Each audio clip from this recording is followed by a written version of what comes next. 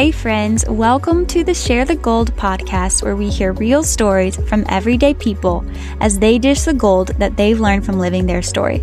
We're so glad you stopped by, and we hope you're encouraged as we dive into this week's episode of Share the Gold. Hello. Hi guys, it'll just be me, Kaylee Grace, your host on the episode today, because I wanted to talk about something that is very near and dear to my heart, and it's something that's been a major theme in my life over the past several years, and it's this idea of waiting and being in a long waiting season. Like, what do you do while you're waiting on your breakthrough? And is there a way to wait well and still be able to thrive in the process? So I'm really excited to talk about this today because I know there are a lot of you out there who also find yourself in a waiting season. And as I've been on this journey, there have been things I've learned and picked up along the way that have been really helpful for me. And so I want to share them with you guys. So to kind of give a little bit of pre-story, you guys are going to hear a little bit more about me today in my background. And this started for me when I was 12 or 13 years old, and I found out that I had scoliosis pretty severely. And if you don't know what scoliosis is, it is a curvature in your spine. It just means that your spine is not growing straight.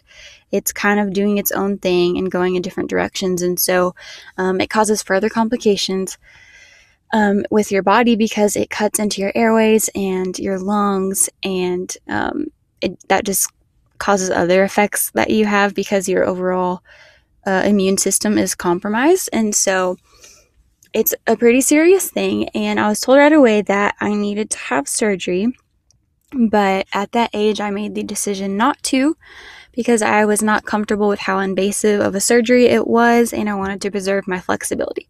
So I did not have the surgery. My parents let me make that decision for myself, and they respected that. And so scoliosis just became something that was a part of me and that I grew up with and got used to. And it has not been easy. I still have it now, 12 years later, and it has not been easy. It's been one of the harder things of my life, if not the hardest thing.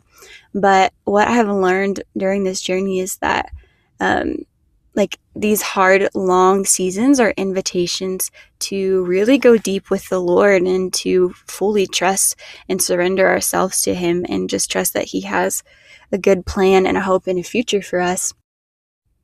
But to continue on with my story, scoliosis was something that turned into a variety of other health issues that started showing up in my body when I was 20 years old.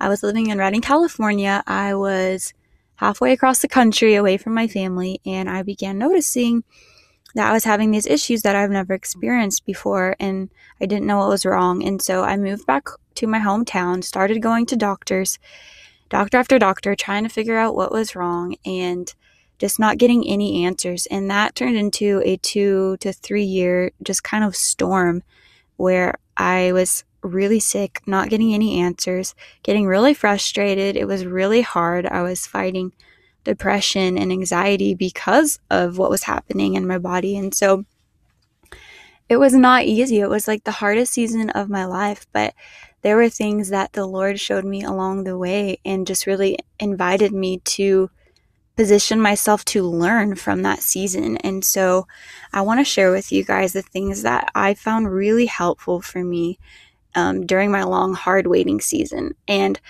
disclaimer, I still am not, I haven't found the answers to any of those problems. I still have health issues. I still have scoliosis, but I do believe that I will see a day where I am healed, where I have found health and healing, and whether it's through doctors or surgery or physical therapy or God supernaturally healing me, I believe that will happen. It just has not happened yet. And so I've kind of learned that it's not necessarily about getting to that end destination before I can be happy and have an amazing life. And so I've just wanted to share with you guys what I've found in the middle of that journey and in the process. And so I've kind of narrowed it down to 7 steps to take to help you thrive and come alive and not spiral into total discouragement in your waiting season. So let's jump right in.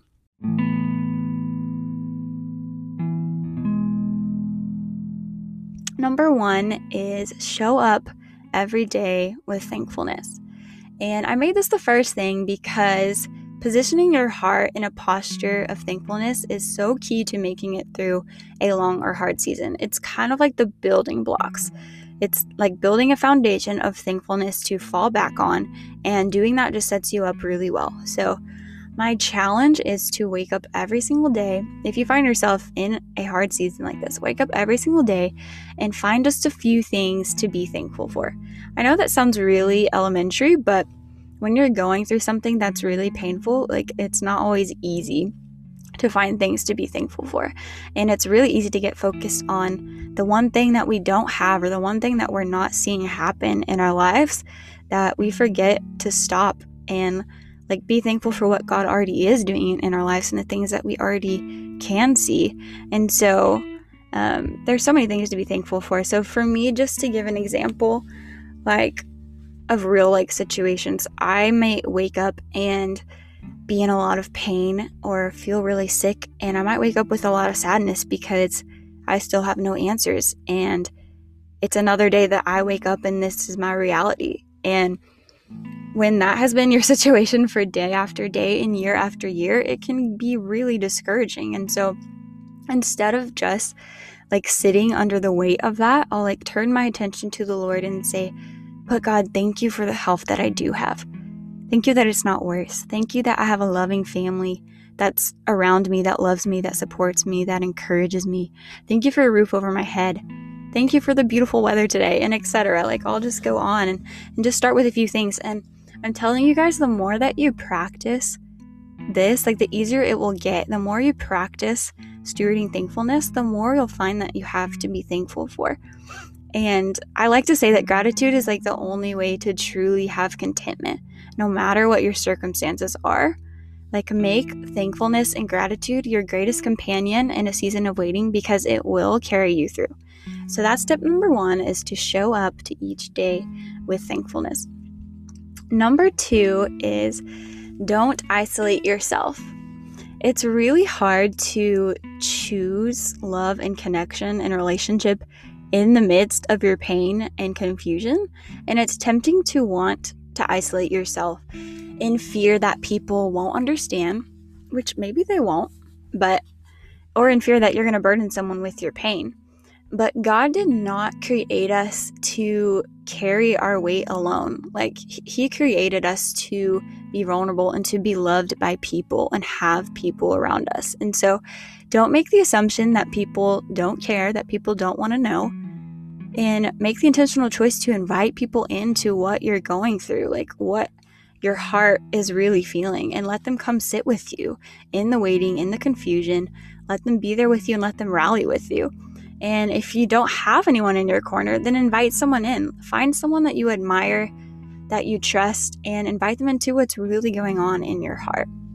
I know that that can be scary, especially like it's easy to talk about things after you've been through them, but while you're in the middle of it, while this is like the current state of your heart, it's hard to talk about it with people. And like it's the same for myself. I'm usually an open book and pretty vulnerable, but when I am having one of those really hard days and I'm in a lot of pain and I feel really discouraged, it's hard to go to my friends and say, actually, like, I'm not okay. I feel like breaking down and I'm really sad, or I'm in a lot of pain. It is hard to do that, but I promise that the result of doing life with people and letting them see the real you, it's so much more rewarding and life-giving than sitting in with your problems like all by yourself and carrying the weight on your own. God's design for you is to thrive in community with people, so don't isolate yourself. Number 3 is to continuously choose hope over fear. This is so important because if we don't have hope, like if we lose that last strand of hope that we're holding on to, like we don't have anything. Hope is what keeps us going and gives us a boost when we need it. It gives us that little like pep in our step. And when you're in the middle of a long waiting season and when you're in the thick of it, hopeless thoughts are going to come up. Fear is going to come up. Lies are going to try to sneak into your headspace. And we just can't like entertain them. And so like something I'll do when I'm like tempted to believe the lies that like this is never going to end. My life is always going to be like this. Will I always be sick? Will I ever feel normal again? And those kind of thoughts do come up, and it's important to feed yourself with hope instead of entertaining the lies and instead of entertaining fear. And personally, I do this by reading verses out loud over myself and just like reminding myself of the promises of God. So when I need a little extra dose of hope, I'll go find verses about hope and I'll speak them out loud. I'll find verses like, hope deferred makes the heart sick, but a promise fulfilled is like a tree of life. And then I'll remind myself of the promises of God over my life. And I'll remind myself, God has plans to give me a hope and a future, plans to prosper me and not to harm me. And I'll just say these out loud. There's something powerful about declaring things out loud with your own voice and letting yourself like hear that. And so fill your mind with God's word and with his promises. And that'll be your lifeline. And then another thing that you can do is to find people who are on the other side of what you're going through and hold their hand and celebrate with them, like, and look at their life and say, if God did that for them, like, he can do it for me. Like, he's going to get me to the other side too. And that'll give you hope for your own story, is celebrating with other people when they have their victories. And so another thing is just to always like know that you have a Father in heaven who loves you, who is for you, who's with you, who's not going to let you down, and he's better than you can imagine. He sees the beginning to the end. He sees the whole story even when we don't. And so he is our source of hope. Like, that's just the truth. Always go back to the truth and remind yourself of that. Moving on to number 4, find ways to come alive in the waiting. Now, let me just say this first. It's really easy when you're battling depression, anxiety, or living with a chronic health issue. It's really easy to disqualify yourself.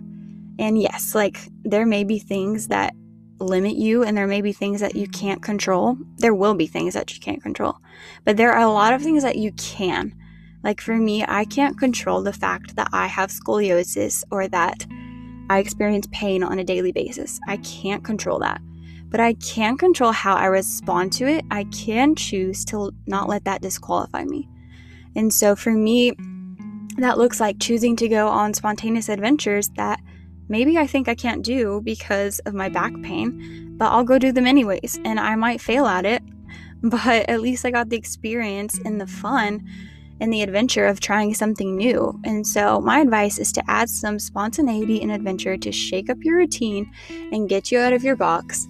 Like, go for spontaneous drives to watch the sunrise, or take a cooking class or a dance class. Choose something, find something that brings your heart to life again, because you will need moments like that.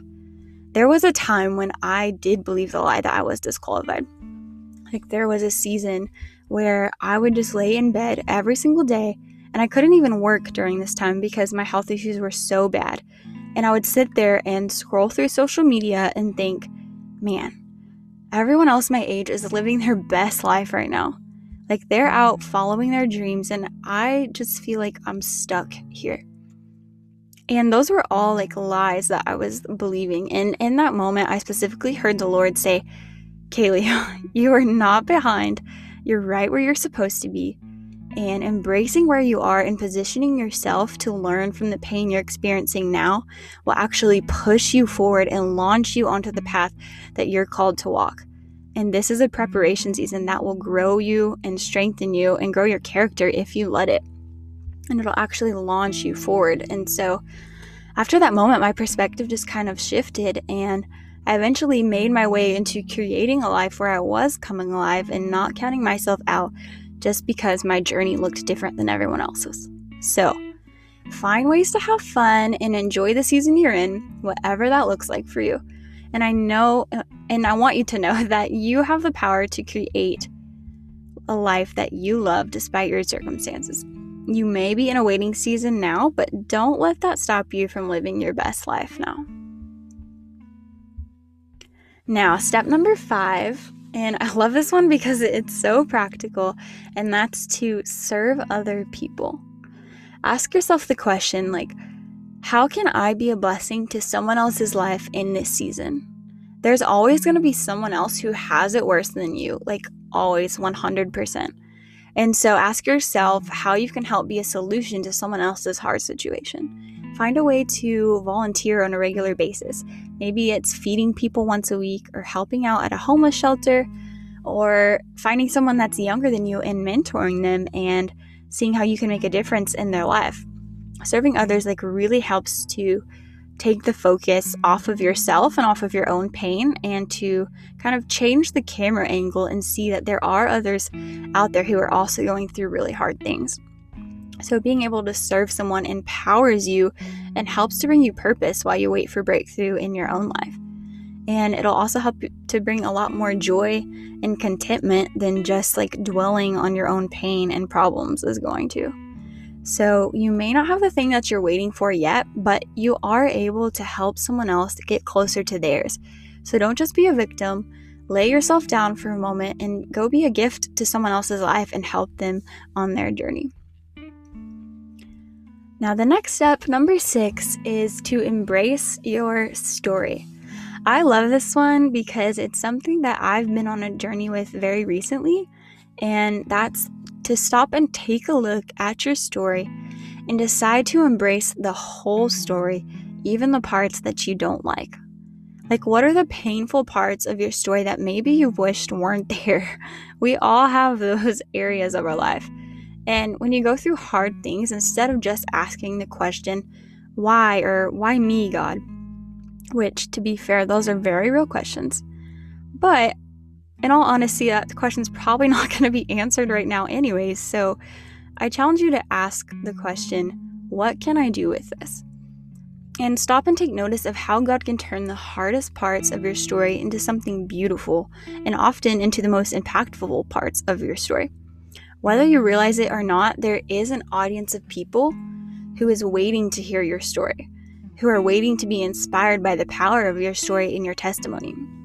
So often, other people's breakthrough is just on the other side of us telling our story. Our story is powerful and it unlocks things for other people.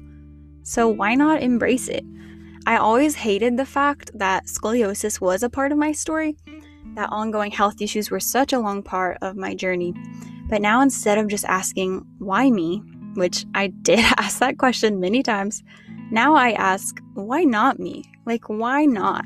I now have the capacity to love people and have compassion for people who are in the long and lonely battle of chronic illness, which is something I never had compassion for before because I had never experienced it. But now I get to have authority and compassion in that area. I actually get to sit with people in their pain and be able to relate to it. And I find that to be an honor, and it's a really beautiful thing that has come out of my experience.